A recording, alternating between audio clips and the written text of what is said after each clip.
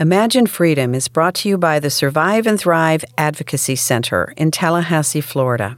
If you suspect trafficking or need help, call the National Human Trafficking Hotline 24 hours a day, 365 days a year at 1-888-373-7888 or visit humantraffickinghotline.org. This episode may contain content related to human trafficking and trauma that is sensitive to some ears. But we should not ever discount little children. And I make it my business to listen to everybody, but especially to little children because they absolutely need a voice. I'm Robin Hassler-Thompson, the Executive Director of the Survive and Thrive Advocacy Center, and it's my pleasure to host these important discussions with survivors of human trafficking. Their insights help all of us to fortify our communities against the often misunderstood realities of sex and labor trafficking. Please join us as we listen to what they have to say so that we can imagine freedom as a reality for all. Today, we're imagining freedom with Dr. Jacquelynn Hairston, a public health consultant and human trafficking survivor with a PhD in public health education. She is a passionate and involved community advocate here in the Big Bend of Florida. During our conversation, you'll hear how she takes a wide-angle lens to how human trafficking happens, especially to children, both in our communities and within families. Dr. Hairston offers advice and support to those impacted by this issue, whether as a child or later as an adult. Her experiences as a child and her work with so many other survivors is eye-opening and riveting. So, if you're a parent or family member with youth in your life, or are a healthcare provider, work in the justice system, or are a caring person who wants to know more, I think you'll learn a lot about how you can help end human trafficking in your community. Here's our conversation. Hello, Dr. Jacquelynn Hairston. It's good to see you. Hi, Robin. It's good to see you again, too. Thank you. I'm glad to be here with you. I'm so happy to see you. And it's been a while. It's been, we still were together, I think, a little during the pandemic. Right? Yes. Online, on a Yeah. webinar. You were so gracious and were part of a program we did. Right. And we've known each other for a few years, but, it's been wonderful to just see all the places you have gone and what you're doing. Yes. Why don't you tell us a little bit about what's going on in your life now, who you are, and let everybody know a little bit more about Dr. Hairston. Well, there's a lot that's been going on. I believe you and I met in 2019, and I learned some things from you that I really didn't know, and we'll talk about that later. But I've gone on to help the community with COVID. I was working at the health department. Things got out of hand. People couldn't get what they needed, so I worked in that field of switching from research in public health to actually being boots on the ground to try to help people get their lives back. Fast forward, I worked for a little while longer, back to getting what they call blue skies. So I've worked in public health as far as government. Now I have transitioned to private. So I'm a community health initiative advocate for a nonprofit. I also work for a nonprofit on energy and solar. I'm working on my own nonprofit in anti-human trafficking, and I've recently began to work with my partner on prison reentry. So I have been really busy, and it keeps me really in the midst of things.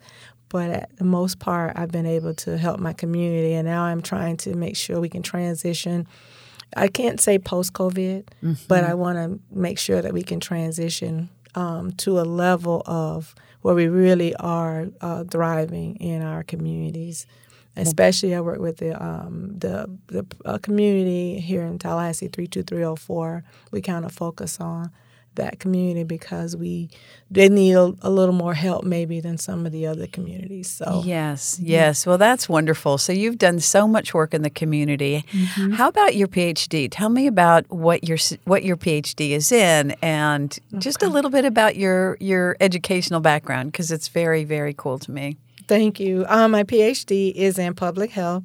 Then, you have to break that down. So my research was in violence and injury, and my dissertation is based on intimate partner violence, or what we call IPV. That puts me in a unique position to be able to be all things expert in violence. Anything having to do with healthcare or public health, because I have a master's in healthcare administration, and I specifically did that so I could sit at the table, I could listen to both sides from the spectrum of which one is more feasible, who's going to help, and what's going to harm our people. And that's everyone. I don't have just a particular population. That's everyone when it comes to healthcare and injury and health initiatives. At this point, I've delved into, oh my goodness, it's about health equity. That's my key. Yeah. So okay, great. Equity. And great. A lot of people say, well, it's a black, white, purple thing. No. It is a people thing, and we all need to be mindful of that. So that's a little bit why my research has been very unique. That background that you have, to me, is also very important to understanding what we can do in cases of both sex and labor trafficking, right? Absolutely. Because, trafficking doesn't happen at all in a vacuum. We know that there are factors in our community that make people more vulnerable Absolutely. To both sex and labor trafficking. And I'll tell you, at the beginning of the pandemic, when our agency, the Survive and Thrive Advocacy Center, started getting calls. Some of the very first calls were from domestic violence victims who said their abusers had started saying, you now have to have sex for money. You have to go out. It was a form of the domestic violence, the IPV, as you said, right, to put trafficking into the mix of a form of abuse. Oh, wow. And so that happened so right away at the top of the pandemic. And you think about that and you think that means that we've got to be coordinating with all of the other service providers, and we've got to be thinking about what somebody's needs are and who can best meet them. Yes. And that way, too, I think, your knowledge can help ground us to know what we can do, right? And what's out there, what we need to do on this issue of human trafficking. Right. It's interesting. I was on the government side of it, so somehow my hands were like tied. There was things I couldn't say, but I want you to know, and the audience to know, that I often wondered what you just shared with me about getting those calls. I couldn't get those calls. I wasn't going to get those calls. The calls were about COVID. But I often, being the expert that I am, wondered, what is happening in that field. And I'm telling you that I believe that as we begin, especially myself, as I get the time to go back and research it, we're going to find some alarming things that happened if we can get those, survivors, victims, or whatever they are, to speak with us, protecting them, but to share whatever happened to them during COVID. That's going to be real interesting. You're so right. And earlier you said, we can't say COVID is over. Well, we know we can't say it because hundreds of people a day are still dying in the U.S. Like, that's just the bottom line fact of it. Correct. But the other part of it is the ripple effects go on. And Correct. I think in some ways, things like telehealth are there and not going away. And that's probably a good thing in a lot of cases. Yes. So we've got the positive, and then we also have the fallout and what's been going on. So thank you for continuing, looking at it like that. And I think your public health background is so important as we still move through. And who knows what's next, right? Absolutely. We don't know. Absolutely. We don't know what's going on. So, all right. So one of the things, and we've shared, and you've talked about your life and times. One of the things that we want to do on this program is to talk about some of the myths and the misinformation that's out there about human trafficking. One of the things that we've talked about is how a lot of people think that there's always just a stranger kidnapping. There's this snatch and grab. The person who is going to be exploiting you is someone you have no idea. It's a stranger danger. Now, we know that happens, but the vast majority of times, it's somebody who is known. Correct. The trafficker is somebody who becomes known to the victim or the person that they're targeting, and a trusted relationship is formed, right? Absolutely. Absolutely. When you think about it, and I know personally about little children. Little children won't have voices. They won't have the voice in that, as I was thinking about this coming along, and you and I had conversations before, little children a lot of times get dismissed for what they're saying. And when we hear them, are we really hearing the little children? So you imagine one of the stories I've told you, being a little one, being handed over to someone who's supposed to be familiar or a family member as a little one, say baby. We know in between a year to 2 years. Well, how much are they going to know about who their family members are, who's supposed to be there in their lives and who's not supposed to be in their lives? Then let's think about us, me as a mom, and my ex-husband. We taught our children very early about the touching and what's right and what's wrong. But that doesn't necessarily mean that the children are young. We didn't know then. How much were they getting? So how much were we listening when they were trying to tell us, hey, something is going on or something went wrong? Or little boys with things happening to them, and we're teaching them to be tough, and you can't cry, and you've got to be mindful of what you say. We don't want to hurt other people's feelings. And little boys, we tell them, all the children that, but little boys are more sensitive from what I learned. I have a personal experience of hearing it, sensitive about it, and something happens, and they don't get to talk about it, or they won't talk about it until they're grown men. Or they're teenager to that level where they feel comfortable telling whichever parent or, what's ever happening to them. And then as someone that has been experienced something that way from listening to the children and other people's children tell me this stuff, and I'm like, whoa, how did I miss that? So imagine I'm keen on it because I'm a survivor or a thriver, and I've gone through all of these different levels being a child. Nobody's listening. Starting out at about 5 years old, screaming and hollering, you're like, oh, you're a kid, be quiet. Or being a teenager and telling someone else, I think, is being harmed, not knowing the true story, but once again having the grown-ups say, oh, well, we heard you say something, or we figured you, they warned us about you or whatever. And it's like, but I'm trying to warn you about what I think these people might be doing, and we need somebody listen to us. So being a little one, and having been a family person, and other people seeing things, but in one case they were frightened of the person. Like if I say something bad happened to me, I witnessed all of this. So the myth. We have to begin to think that it's not snatching a little kid and you see it on TV and it's a crime scene. You have to remember possibly there's a crime scene going when you walk past somebody's house. There could be a crime scene where things are happening to the little children who don't have a voice, who cannot speak about what's happening. And then as an adult now, you can look back and see when you yourself were saying, what I'm gathering from what you're saying, you were speaking out, and as an adult, you've heard of others, both boys and girls, who maybe tried to speak out or couldn't, or were taught because of the culture, keep this quiet, or we don't want to offend, or whatever.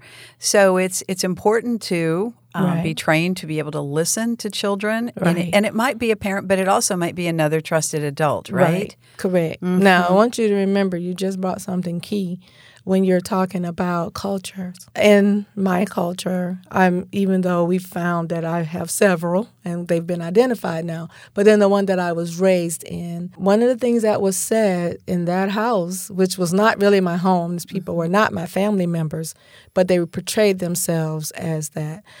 Whatever happens in this house stays in this house. When you're a little kid, that's a threat. Then you have your perpetrator saying, if you tell somebody what I've done to you, I will kill you. I will kill you. I'll leave you living, but I'll kill your entire family. Now, what you find is this community person, for a fact, has been in prison for killing their own family member. So you believe them. So, you got to believe them at that point. Absolutely. Yeah. But as a little kid living in a space where well, who do I go to? And then having a very loving teacher, having an incident that scared her, and she did go to the principal's office. She did call the authorities. The authorities took me back to that person. They could have really ended all of that for me, but they took me back to that person, and the person, as an adult, just said, oh, she fell down out in the road. I mean, you could clearly look at my back. I looked like somebody had taken a knife and slashed me. But she's saying to these people, oh, well, she just went out in the backyard and rolled on some stones or cobblestones or whatever, and that's what's happening. They're going, oh, okay, and they walk off and leave me there. The other part of that culture is a little black girl, and I know this because I've been in several incidents of trying to advocate for them. Who's going to listen to that? Yes. You bring up a really interesting point, I think, where the justice system can be really important for safety for some. And it can work out in your case. When there was the opportunity to come into court, things did work out in terms of helping you to be safe. So that's a really good outcome. Correct. So what do you think overall about the justice system? And I'm thinking, too, when you just mentioned culture and you talk about the black culture, you know, what a little black girl goes through. How do those issues intersect? What do you think about then and now, for example? Well, I filter so much stuff through, but I still feel like there's a lot of work to do, and that the judges and the lawyers and the caretakers for the children, you know, you have the guardian ad litems and things like that. You have people that are encountering these children all the time. And so sometimes we get it wrong because sometimes the kids have made up stuff in their mind. But when you know that someone continues to tell a story and they continue to tell that story consistently, and you might hear a little bit about maybe the time was off, but the day was good. That day was always, every time that person repeats that, you've got to believe that somewhere along the way there was some truth to it. And it could have been not just one person perpetrating the fraud. It could be the person that started out supposedly, like in my case, somebody was supposed to be caring for me. That wasn't happening. You know yourself, I asked you back in 2019, I said, if someone took me from one city to another or town or whatever it was, is that trafficking? So there are gray areas and there's question marks. And when I become brave enough to ask a question, I'm 50-something years old when I encounter you. But imagine all that, and my mental health counselors, all those people that were working with me to help me understand. I knew early on it wasn't my fault, but imagine raising children. I raised 4 children with that hurt and that pain, protecting my children, being mama bear to my children. Not really letting them breathe without me having a watchful eye somewhere. And as the justice system, they can come in and they can begin. If a person can go to the justice system and say, hey, I have a concern. You don't put the kid on Front Street. You don't put the parents on Front Street. You don't prosecute everybody before you have all of the facts. But you do put a question mark somewhere. The Survive and Thrive Advocacy Center, or STAC's, mission is to prevent, disrupt, and end sex and labor trafficking. STAC Pro is a free 1-hour training that empowers businesses, workplaces, and employees with greater knowledge about how to prevent, recognize, and respond to proactively end human trafficking and protect the workplace and your bottom line. Demonstrate your commitment to supporting survivors and making your workplace and our community safer by participating in our free training certification program. Learn more at stacpro.org. One of the things that I think about is the term human trafficking sometimes is hard to kind of wrap your mind around, so that, and I hear this from survivors quite often, people who, I didn't realize that was me. I didn't realize this is what the law now calls what happened to me. Right. So when you think about that, what comes to your mind when you think, what could I share now so that if somebody was in my situation, or in the situation of somebody you know, or you've Right. talked to so many people I know, Yes. to say, if you think this happened to you, Right. what is your advice? Like, what do you think people should do? Well, personally, the things I've heard and listened to people talk, it is okay to ask questions like I did about, hey, I didn't give you any names, I didn't give you any places, but I did say to you, if someone had taken me from this place to that place, could that mean?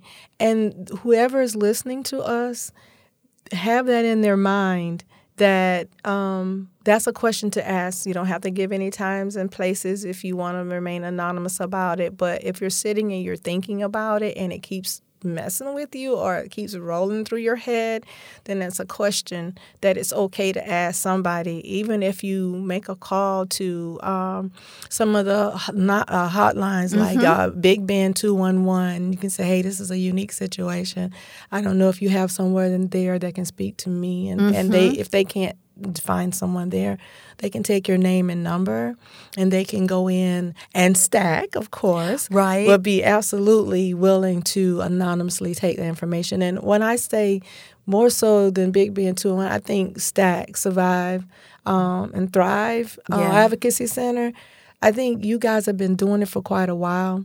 And if you can answer my question, I'm sure you've got someone there that can answer those kind of questions and can kind of help the people, whoever they are. Exactly. And because this program is going to go all around the country, there are agencies like STAC, and there's the National Human Trafficking Hotline, which we talk about at the beginning of the podcast about people can reach out and just have a conversation. Correct. You don't have to report it. You can be anonymous. Right. You can just say, I just have some questions. Right. And we know, too, with trafficking that it doesn't even require that you go from city to city, or it's just what is that kind of constellation of things that happen that are little indicators, red flags, where in the context, say, of abuse happening in the home, Correct. on top of that, someone is taken to another city. Right. And what happens there, and what is the purpose of that movement? It's to disorient the individual, the victim. It's to let that child know you're even, more in my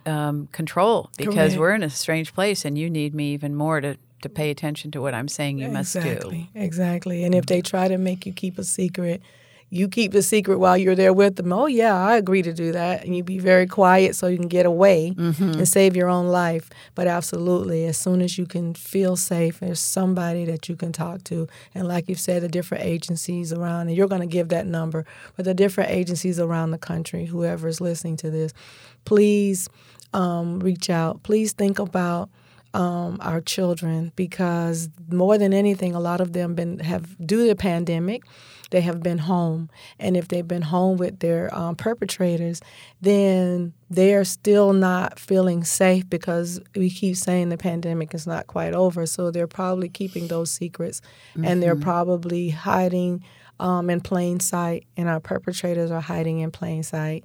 And please, by all means, whatever you need to do, get to someone and be truthful. Be mindful of who you're talking to, but absolutely know that what is happening to you, if it doesn't feel right, it probably is not right, and you need to ask questions. At all costs, please ask questions. So when you think about what is going on right now in our communities, where are some of the places for help? Like I mean, you mentioned the African American community before, and there are so many powerful, networks through, whether it's the healthcare. You were in public health talking about the importance of public health messaging. What do we have to do with our messaging in the anti-trafficking world, if you will, to make sure it's inclusive? So we are talking about, as you said, the little black girl. Who is seeing her? What are you seeing now in the community in terms of maybe people turning that blind eye toward it? I don't know about you, but you're constantly in the forefront of that. But I haven't had, and I don't even want to say opportunity. I don't want the opportunity, But I haven't had, that's what's been troubling, is you haven't heard much about what's going on. A lot of people are not letting the kids out, the family out. They're still, we're still in a COVID mindset. So a lot of things that as they were before, like kids going to school, all that, people, we know for a fact that some of the children haven't gone back to school. Some of the parents haven't gone. They've taken jobs at home. So the husband, wife, and kids, a lot of them are at home, working from home. And so we have no idea what could be going on unless somebody brings it to our attention and tells us. And you're probably going to be on the forefront of that, or the hotline on the forefront of that. But when it opens up, when those floodgates open, the dam is going to break. Mm-hmm. When you see, when you think now that somebody could be listening who is being trafficked, either sex trafficked or labor trafficked. Correct. What advice would you give them if they're listening to this podcast? I would want you to take care of yourself to the best of your ability, and then think hard and long about looking for opportunities where you will feel supported, where you can find your way out. It may take a while. Be prepared for that. And, one of the things that's compelling about when you say this, it makes me think you have been through, child abuse in your youth, obviously. Right. Mm-hmm. That included trafficking sometimes, right? Not other times. Right. So one of the ways that we like to maybe leave the conversation is to ask you, what is something that's really important that you'd like to leave our listeners knowing? I'm a firm believer of helping people. I took all of the whatever people call negative. I took all of that. My drive is I spent all of my life advocating for other people. So it was fitting that eventually getting out of school, starting a nonprofit for anti-human trafficking, IPV, anything that someone has been damaged with, not using that as a highlight for them. But I get referrals sometimes for people who they've been in those situations, they're coming out of prison or whatever it is, and they want, I don't know how to read, or I don't know how to put a resume together, or whenever there are things that are barriers for them, well, the people are referred to me. And it's like, oh, Dr. Hairston, I don't know. Yes, you do. When they say, I don't know if I can do it, yes, you can. I'm a firm believer. And not to tell you that I don't get fearful, not to tell you that I don't, have concern.